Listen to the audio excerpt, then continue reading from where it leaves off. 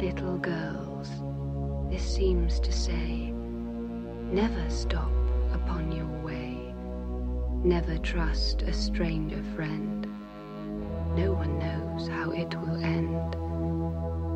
As you're pretty, so be wise, wolves may lurk in every guise. Now, as then, 'tis simple truth, sweetest tongue has sharpest tooth.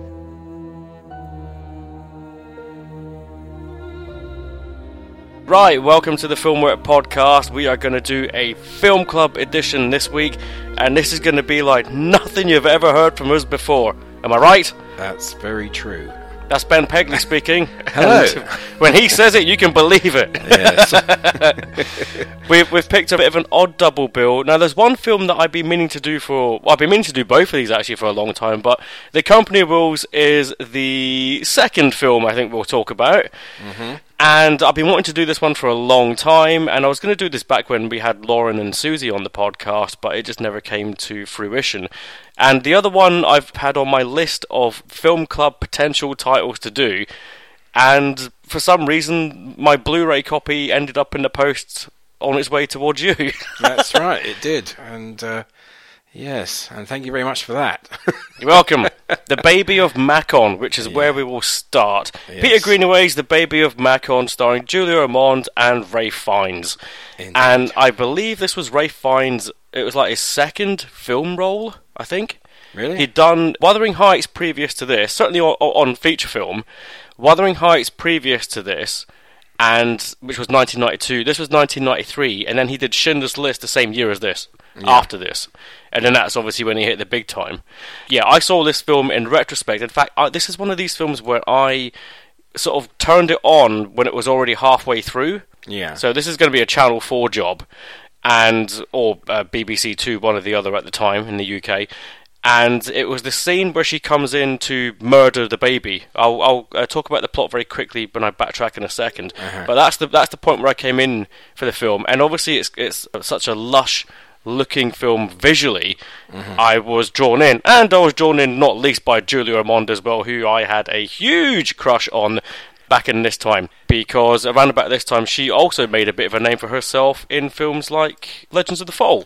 Oh yes, I had a bit of a thing for her as well. She was lovely. Yeah, brunettes, they know it. Yeah. Although I totally missed this movie. So was this the first viewing for you, The Baby of Macon? Yes, it was. Yeah, I mean, weirdly, I totally missed this one.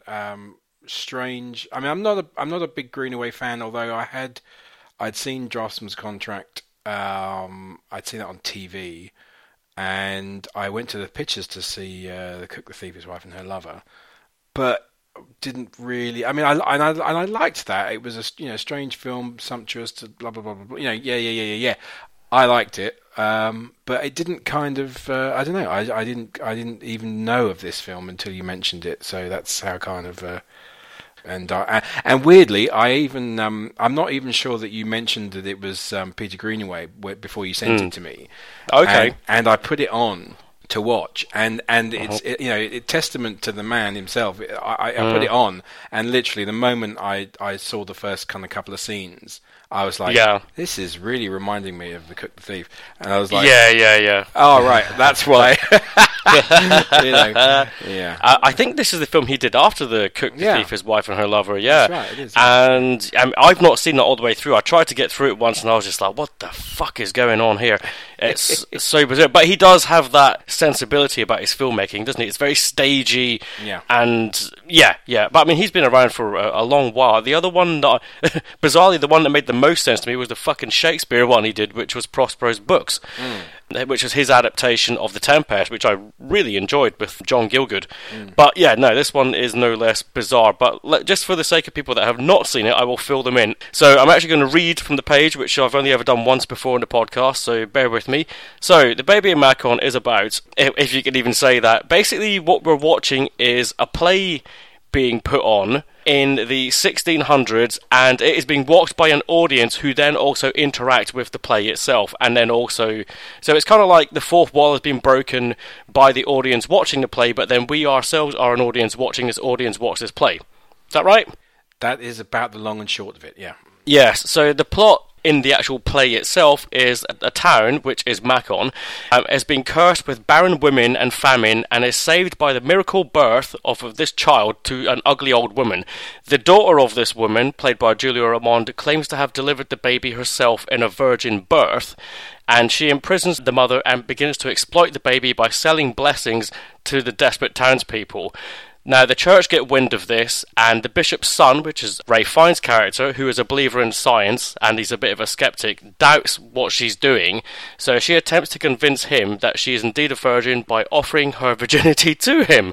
That's right. And before the bishop's son, and this is on the page, is able to consummate with the daughter, the baby itself commands a bull standing nearby to kill the bishop's son.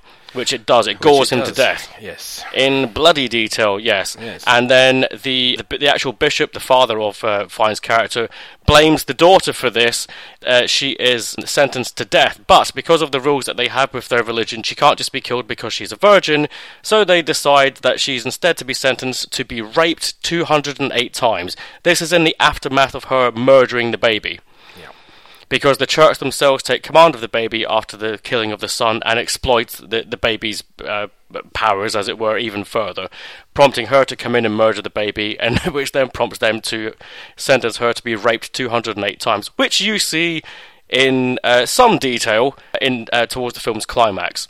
Interesting little piece, yeah. And this act obviously kills her. Yes, and this particular scene is also kind of notable for being. It has again that element where the actor, yes, is, there's this kind of, it's supposed to be acting but it's depicted as being real. That's right. The two guys holding her down in the bed break character and say, "Fuck it, let's do this for real," and actually let people rape the actress, as it were. So what we're seeing, what the audience are seeing is a character being raped. What we are seeing is an actress being raped.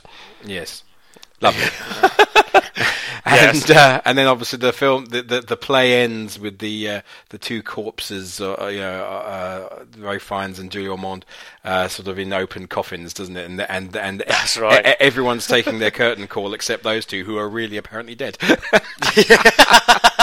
That's right, because the audience actually turn and bow to us, don't they? That's right. Yeah. At the end, yeah. Everyone bows to the audience, and then the audience that are watching the play turn around and bow to the cinema goers, as it were, except those two who are lying there dead. Camera pulls back. Yeah. That's right. Yeah. Well, we did tell you it'd be weird, folks. Yeah, but bizarre little film. But how did we get this far into talking about it and Ben not go boobs? Yeah, boobs. Now, what do you like about the father of the child who's like tasting them? He wants to taste all these boobs to see who's got the best tasting milk for his son. Yes. Yeah. Too salty. Yeah, I read too fast. That actor got that script and thought, well, there we are. Yeah. You don't get to do that every day, do you? Yeah. Or maybe he does. Yeah. Yeah. Much nudity and plenty of Fiennes wiener as well. Yes, that's true. Yeah. I can't say I was spending much time looking at him. I was too well, busy looking at Julia Ormond. True. But true. Yeah. But the man was, had, brave. But I dare say he's at this point done a lot of television and stage work, and used to this sort of behaviour. So, sure. And in very capable, very capable hands and trustworthy hands with Greenaway. Yes, of course. But it blows my mind how lovely this film looks, and that's what, like I said, what got me in the first time I saw it. That actually made me go out and go, "What the hell did I just watch?" Did you go find the newspaper to find out what it was called, and then down the years find it on video or disc or whatever it was that I had when I first got it. We actually failed to mention the pièce de résistance of the action, which was the bit that really just kind of went the whole extra bit for me when I watched it. Was the dismemberment of the young child. to be used as religious sort of trinkets, artifacts, being right sold off. Yes, lovely. and I mean, now before anyone, I mean, morality tale this is. Yeah, I mean, obviously it was done in a way that because it's this play within a play type thing, or like a play within a film. Some of it is staged in a way that is obviously made to look like a play. So before anyone thinks that this film is kind of depicting, a very graphic and realistic dismemberment of a small child, it isn't. It isn't quite like that. It's That's right. But it is quite disturbing. Yeah, it is disturbing. But like you say, it's kind of sumptuously disturbing. No, absolutely. It's an amazing looking film.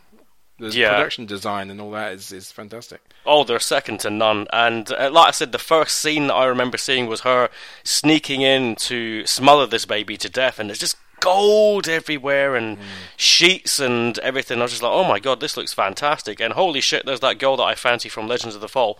I must watch this. and you get some of those real classic, those classic transitions, when people go through doors. And the camera sort of pans sideways, and that it's a cut, but it looks like they're going from a room to another room. That's right, yeah. And you kind of forget that, of course, happens to be a bit of black wall in the way. Yeah, and you kind of forget that obviously that the audience, in inverted commas, outside, they wouldn't be able to see any of this stuff, because it's like through it. But you sort of forget that it's kind of very, it's weird, it's a very strange movie. Yeah, it takes some getting used to, especially the audience, because you've got sort of royal members there, especially that idiot son who looks like Matt Lucas with a wig. That's right, yeah. Questioning everything and always leaping up and down onto the stage and trying to get involved and what have you, making a fool of himself because he doesn't know the difference between mother's milk and a cow's milk and all sorts of stuff. And then you got the guy from Star Wars, the Imperial Senate, blah, blah, blah, blah, what's his name? Don Henderson. That's right, yeah. Yeah. Again, with one of the nice big sort of Charles II wigs on. Yeah. I think he got his tackle out as well. Did he? Oh, fucking hell. Although luckily there was enough belly in the way that you couldn't really see it.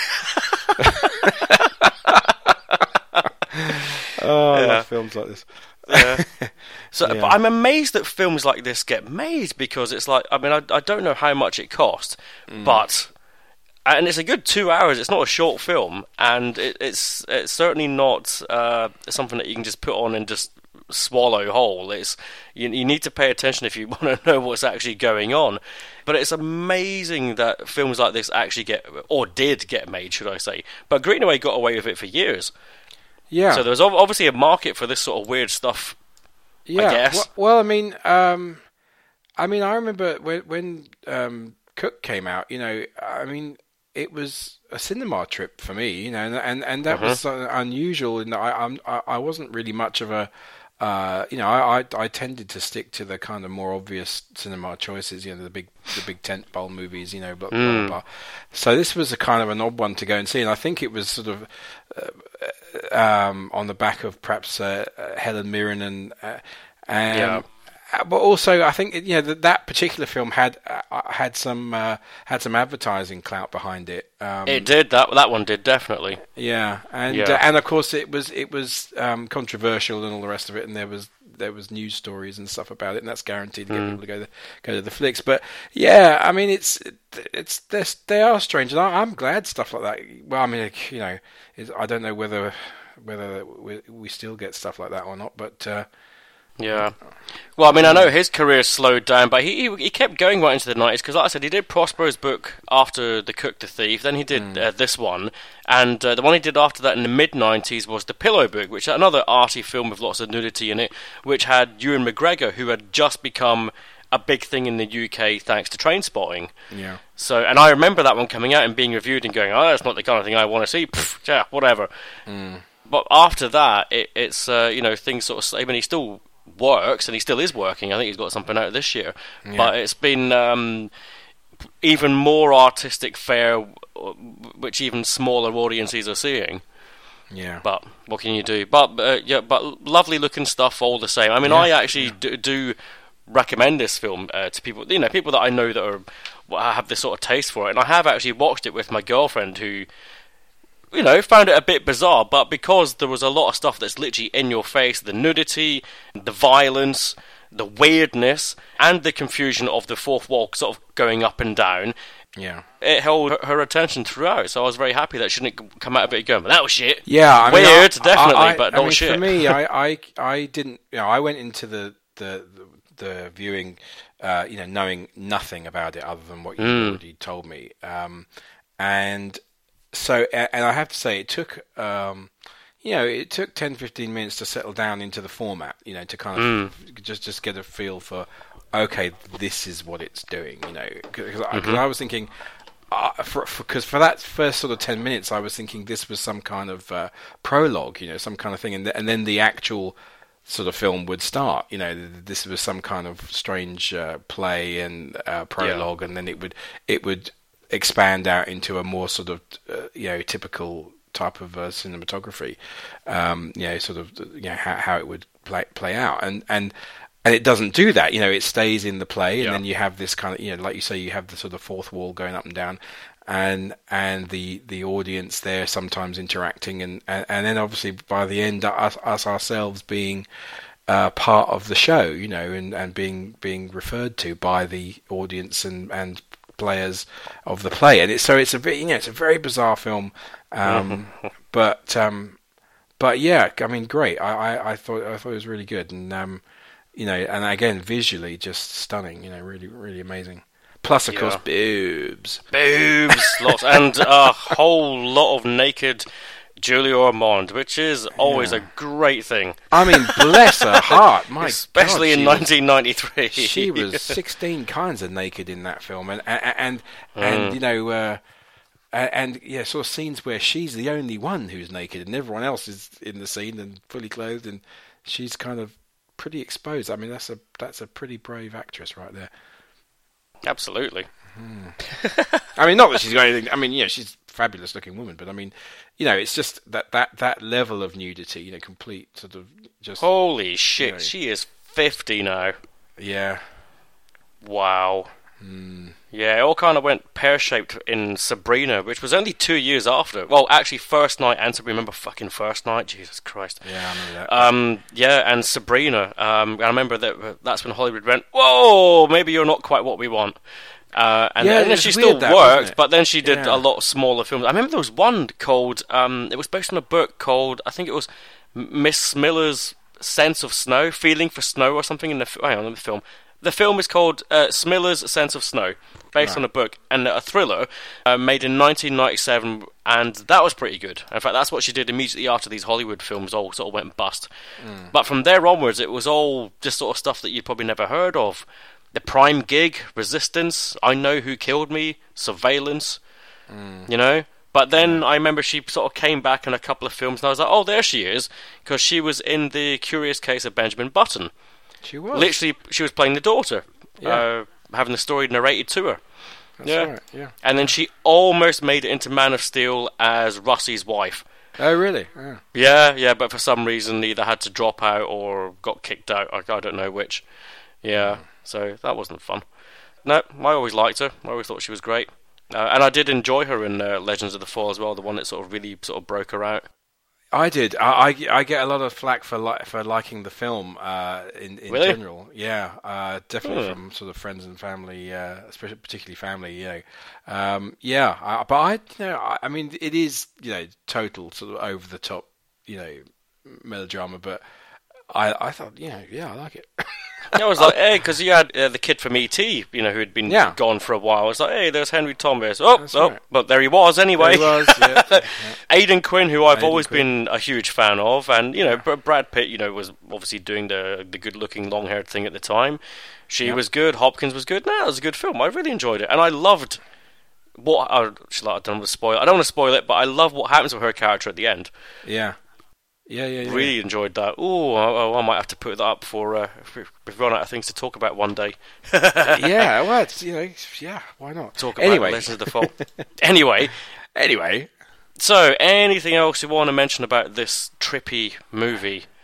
I would say I would just sort of reiterate what you've already said, which is that I think it is one of those movies that I think is good to recommend to people, especially obviously people perhaps who are not too sensitive, perhaps. Yes.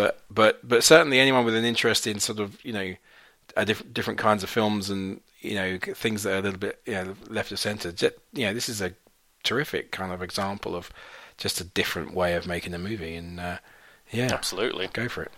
Yeah, making it look good too. Well, I'll give it a rating then. I'm a solid 4 for this. Yeah, I think I'd agree. Yeah. Excellent. Excellent. Right, well, the second half of our little double bill here is Neil Jordan's The Company of Wolves. Now, this one I've been a fan of for a very long time. I remember when this one was coming out because they showed clips on the old film shows on TV. That's the right. one being, the main clip that I remember seeing was at in one of the stories that Grandma's telling, is the wedding, where the wedding party all turned into wolves. That's right, yeah. Yeah, I remember that. And this is again another case of some fairly decent transformation effects being put into good use throughout the film. But yes, The Company of Wolves. When did you first see this? I saw it at the pictures. Get the fuck out! Really? You saw this on the big screen? I did. You lucky. Yeah. I have seen it I've seen it at the BFI since, and love it. Oh, we should mention the Blu-ray and how. What do you think of the Blu-ray? Yeah, it was not the best. Shocking. Yeah. Shocking, and the DVD. Well, it's basically just the DVD put on Blu-ray because I had the DVD beforehand. Lovely steelbook edition, and the picture is fucking shocking. It needs a clean. Yes. Just want to get that off my shoulder, but it has got a commentary by Neil Jordan. Bless him. Yes, it does. Neil Jordan. I haven't listened to it yet, by the way, but it's good. Oh, he's good. He's always a good commentary host. He's never short of things to say. Yeah, people will know him. I suppose to relate to this, I would be Interview with the Vampire. He directed that. About 10 years after this. This is 1984. Is that right? 84. Yeah. 84. Yeah. So. And The Crying Game, of course. And Crying Game. Something a bit more realistic. He's either doing sort of realistic dramas or thrillers, usually set in Ireland, being an Irishman himself. Or you get things that are slightly fantasy or fantasy thriller tinged with this. And have you ever seen the thriller with Robert Downey Jr. and Annette Bening and Aidan Quinn? And it's called In Dreams. Oh yes, where Downey Jr. plays a serial killer. Don't know. It's really bizarre, but again, fucking beautiful to look at. It's not a great film by any means, and in fact, I think it got panned by the critics actually, but it's really good. With characters going insane, but there's also a serial killer in there, and lots of apple and fairy tale imagery going on. It's a wonderful looking film. Anyway, getting off the beaten track, back to The Company of Wolves. Yes. So you lucky swine, you got to go see it when it came out. I did. Yeah. Mind you, I was 8? Well, it was a bit of a naughty one for me. I was only sort of barely 14. How the fuck did you get in? I just used to get in, man. I mean, we used to. I don't know. Well, we used to do lots of things like that. I mean, I mentioned the other day when we did our. What podcast was it? Oh, I think it's right. I was listening to the part 1 of the Ridley podcast and mentioning Harvey Keitel, and I said that the first thing I saw him in was Saturn 3, and I saw that at the cinema, and I was 10, and that was a 15 type movie. That was a violent, bloody movie, and I was taken to see it thinking because it was space. Because it was science fiction, that it would be sort of it's okay, it's science fiction, but Buck Rogers, and if memory serves, it might actually be the film that I remember. There was at least one time when my father managed to argue the price of my ticket down to a child ticket, even though the film was completely unsuitable for a child. I know that there was at least one instance where he managed to somehow talk his way into that. Oh my god! Yeah. But so I saw a lot of stuff like that, and this was one of them, and I loved it. And I remember the sort of film 84 or whatever it would have been, Barry Norman, and stuff, and the various scenes. There was the scene you mentioned, the sort of where they all turn into wolves. And there was another one that was, I think, clip that was going around, which was partly to do with the dude who turns in, the kind of the dude whose eyebrows meet. The Wolfman guy. The old dude, don't they? What the one in the the story? The handsome guy, in the story. Oh, the one that's actually playing the big bad wolf at the end. Yeah. Him with the wolf coming out of his mouth tends to be on all the video covers. Yeah, that's right. Yeah, showing off that thing. And that always used to put me off. To be a little bit more squeamish when I was younger, but the handsome dude. The other one I was thinking of was in one of the earlier stories, which is Stephen Ray, who is an actor that always works with Neil Jordan. But this is basically a bizarre and more adult take on the fairy tale, as seen through the eyes of Angela Carter, who is a feminist writer at the time.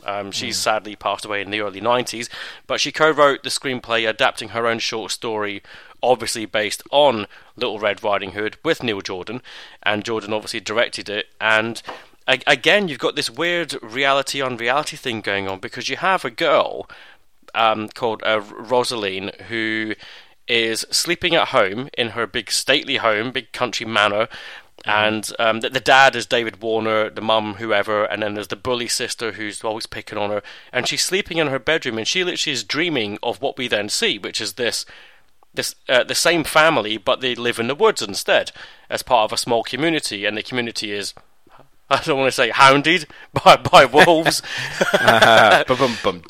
Yeah, exactly. Yeah. And quite often she goes off on the trail to go visit her grandmother, and the grandmother is forever her telling her tales and warning her about certainly the viciousness and vicious nature of men and what men want, while she's always being chased by the amorous young boy as well, the ginger-haired kid that wants to get in her pants.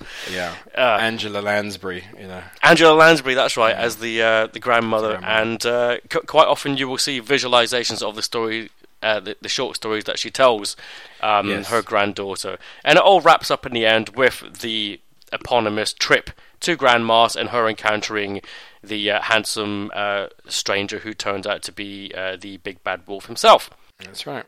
Yes, so it's all, I don't want to say all, but there's a lot of coming of age and sort of sexual imagery throughout, like you get in a lot of fairy tales anyway, but they make them a little bit more explicit with actual violence and actual nudity and actual stories of, well, basically coming of age.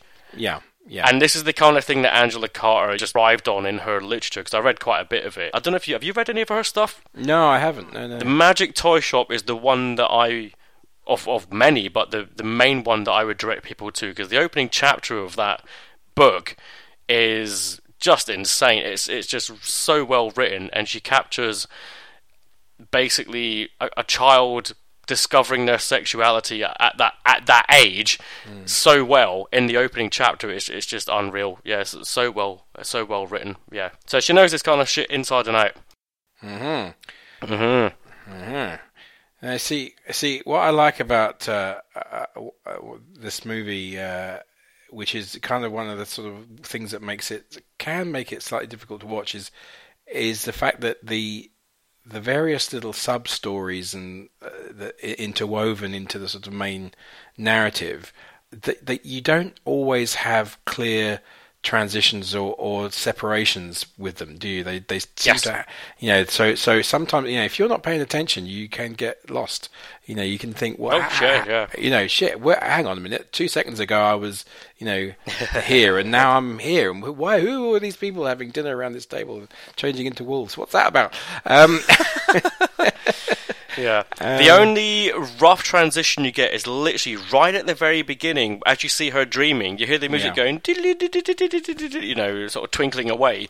And you're like, oh, and it's zooming in on her face, so you're like, all right, okay, we're off into dreamland. And then that's where you get that opening sort of slow motion piece, or some of it slow motion, of the older sister running through the forest. Yeah. And I love this sequence where she's running through this forest and it's populated by giant toys.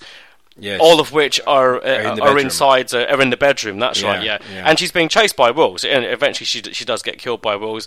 I got a lot of inspiration from that scene in particular. From this film, I got a lot of inspiration from when I was writing. used to do a lot of creative writing back in the day, and this was one of the big ones that I came to. That sequence in particular really does it for me. Just the surrealness of it all. Yeah.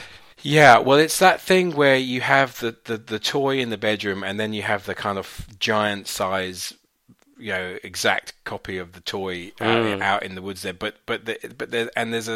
There's a sort of disturbing quality to these toys, isn't there? And obviously it's part of a sort of nightmare or dream sequence. And the other thing I thought that was amazing about that scene was, this is obviously pre-CG, pre any kind of real special effects work in terms of putting things into the frame that weren't really there. And the fact that she's running through this, presumably a set that they've, a forest set that they've created. And man, there are a ton of dogs chasing her, and they're really going. I mean, obviously, most of them are sort of Alsatians and stuff. I mean, apparently, I was reading the page, and that they were mostly Alsatians and some wolves. I was thinking, some wolves. But I thought, watching that scene, especially a couple of the slow motion shots, or the sort of, the very detailed shots of these all these dogs just kind of leaping through and chasing her through. I thought that was visually, great. Really good. And then stunning encountering work. these toys as well. It's like, oh man, it's nightmarish.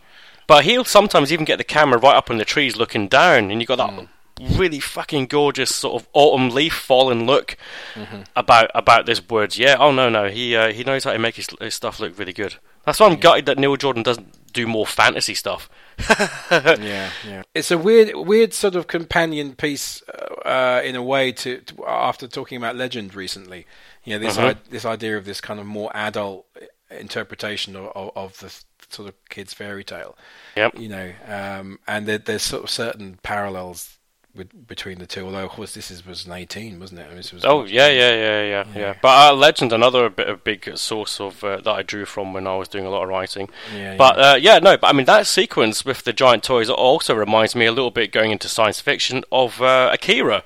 You remember? Yeah, when he's on the hospital bed and he sees the little toys come to life and he's trying to grab them, and then suddenly giant ones appear. Surreal. Yeah.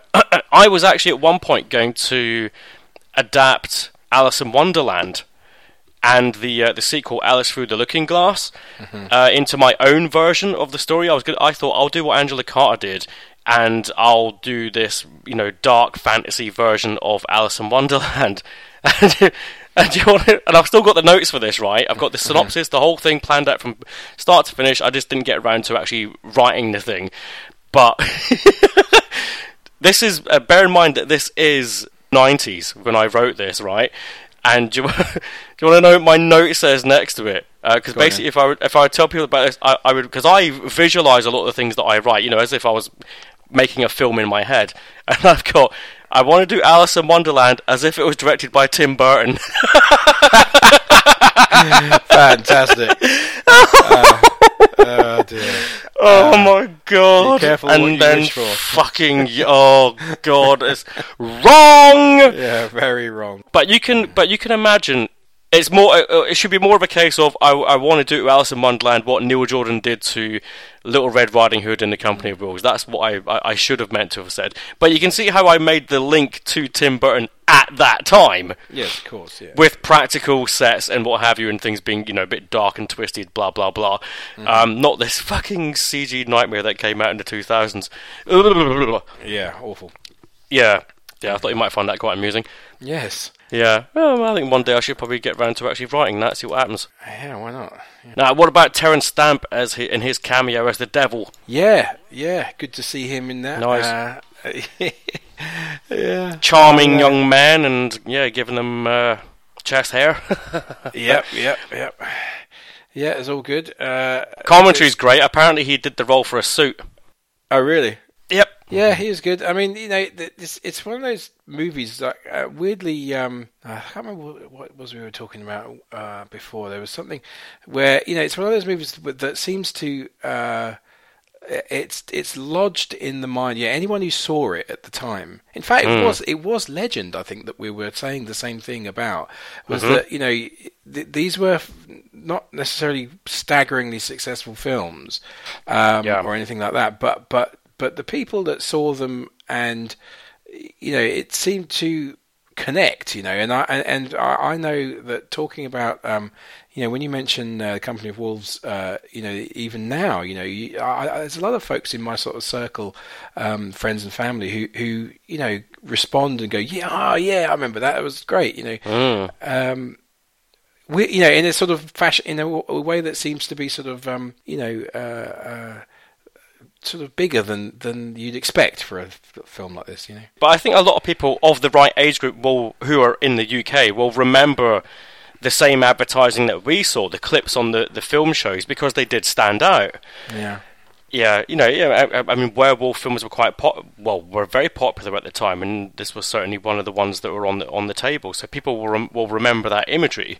I mean, this was a few years after the big sort of glut of Howling and American Werewolf and stuff, but it kind of it was an interesting. One of the things that I remember at the time being really impressed by was the fact that coming as it was a few years after American Werewolf in London, Howling, Wolven, it was completely different from any of those films. It was like you say, like it's the fairy tale, it's Little Red Riding Hood, it's surreal, it's kind of a very different type of film, yet very deservedly sort of part of that pantheon of genre sort of movies.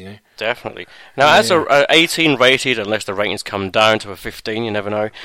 But as an adult, a film aimed at adults about children's fairy tales, how did you feel about the execution of that visually? Because I thought, like for example, when Grandma gets killed, she literally gets her head knocked off, as you would read in a fairy tale, and it just sort of smashes on the ground it's like porcelain pieces or something. I loved the execution of it visually, not just the effects work, but actually incorporating the effects work to make them as grotesque as possible or as childlike in the way that they manage them as possible. Like with someone getting their head knocked off, it literally will just get knocked off. Yeah. There's a sort of there's the sort of absurdist sort of aspect to it. Some of the it's great. I mean, because obviously a lot of this stuff could be it could have just been staged in the sort of classic horror type of way. And there are moments where it does go that sort of route, like the transformation sequence, although it's very, very, very original looking.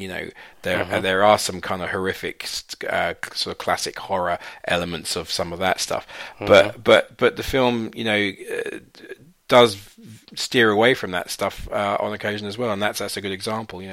And it's just totally in keeping with the sort of surrealist fairy tale type. And really, although it's an 18, it is kind of representative of the sort of terror that those fairy tales have for young children. They are scary. Hans Christian Andersen and Grimm's Tales and all those they are scary. They're supposed to be scary.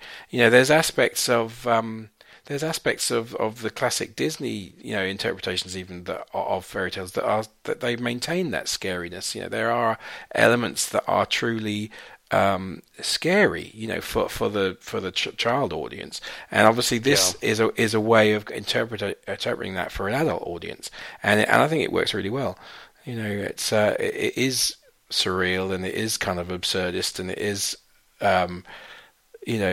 just sort of it really works on that level, And I think if all those effects had been done in a more kind of visceral horror type way, it wouldn't have been as effective. Yeah. Always good to see David Warner and Brian Glover as well. Yeah. Solid as they are. Solid. Yeah. And the lead girl, I should say, whose name is Sarah Patterson, I thought was terrific. Shame she never really went on to do much beyond this. There's only like a few sort of films to her name, and that's it. Yeah, weird, wasn't it? And then, of course, right at the end, we have Danielle Dax turning up, who, you might know from her being a sort of weird pop alternative music person who was No. You didn't know? Oh yeah. Who's she in the film? She's the she-wolf at the end, the naked. The hairy woman whose eyebrows are all over the fucking shop. Yeah. Yeah. That was Danielle Dax, and she was a kind of like avant-garde, sort of weird alternative, musician, writer, artist type person. Oh God, I just watched a film about people like that called Frank, and it made me want to punch everybody on screen. yeah, the Frank Sidebottom thing. Yeah. But the fine art of the music world. She had a few minor hits and stuff, but I've got something that I need to admit about this film, and I don't know why I've never tried to have a conversation with anyone about this before, but I'm going to have one now, and you might just go, I don't fucking know, or you may have an answer. What the fuck is that thing she finds in the tree that comes out the egg? There's like the little person. I was like, what the fuck is that? What's that meant to symbolise? I don't know. Yeah. And I'm like, do you need to be a girl to know this? Because she goes home and shows her mum, doesn't she? Look, mummy, what I found. And it's like this little baby thing, a person in an egg. And I was like, what? Yeah, I don't know. I mean, I don't know. Every time I watch it, that's the one part that I always go, I don't know what's going on here. I don't know what's happening. Yeah. Oh, never mind. Great, well, I just admitted that to the pod for no reason. Someone somewhere is laughing at me going, oh, you idiot. Yeah, you couple of idiots, you don't know what that means, it's symbol. Again, like with many other films we talk about, I wish they'd make more stuff like this. Love it. Yeah. So creative and fucking gorgeous looking. And, which I've also not mentioned, this film is in my top 10. Ah, there you are. Of all-time favourite films, this is in my top 10, and it has been for a while. The lower half of the top 10, but it is most definitely in there. I don't see it dropping much below that, if I'm honest. Love The Company of Wolves. Yeah, fabulous. I don't think it's in my top 10, but probably top 20, I would imagine. Really? Yeah, I think so. Oh, fucking hell. Wow. It's definitely one that's been in there. It's... it's kind of one of those ones that, like I said, I think sometimes when you see movies, the time in your life that you see them can be really key. And definitely. That's why Heather's is riding so high up in my top 10. Yeah, and I don't know, you just connect with them, and this is one of those films, It did make an impact at the time, in a way that is difficult to actually explain, really, even after sort of waxing lyrical about how nice it looks and all the other things that we like about it. No, absolutely. For me, it's a bit easier because I can also then say it impacted the style of writing that I adopted. The things that I wanted to write about, it's probably more clear. And if I was a published writer, I could point people to them. And that may be a career move I'll be moving back to in my later life, so we'll see. But this film, and again, like with Legend, definitely influenced the stuff that I wanted to write about. And films like Blade Runner and Akira as well, which we've name dropped. Yeah, definitely. So huge influence on me. And so naturally, it's a 5-star rating for me. And more people need to see it. Yeah, I say it's... I don't know. I wasn't expecting to give it a 5-star. It's definitely a 4, if not a 4.5. I would imagine if it's in your top 20 of all-time films, it's going to be a 4.5, I suppose. Yeah, I'm not going to give it a 5. I don't know why. I feel like I shouldn't, even though it's in my top 20. Fair enough. But 4.5, yeah. Excellent. I'm looking at my top 10 now, and there's still a whole bunch that I've not been talked about in the podcast. That's very unselfish of me. Yeah, it's terrible. Not talked about Vertigo, not talked about Last of the Mohicans, and I sure as shit won't be doing that with you. Heathers, not talked about. Citizen Kane, not talked about. Die Hard, we will get round to. Yeah. As well. Princess Bride, well, we mentioned the Princess Bride in the fantasy podcast, but we need to do a proper job on that one. Yeah. We shall see. Anyway, that wasn't so bad. That wasn't so bad. That was something different. Two recommendations, two very highly recommended weird films. Excellent. Yeah. If you're in a weird mood, there's a good weirdo double bill for you. Yeah, absolutely. Okay, next week we'll be back to the usual shite probably. Next week, Adam Sandler. Yeah.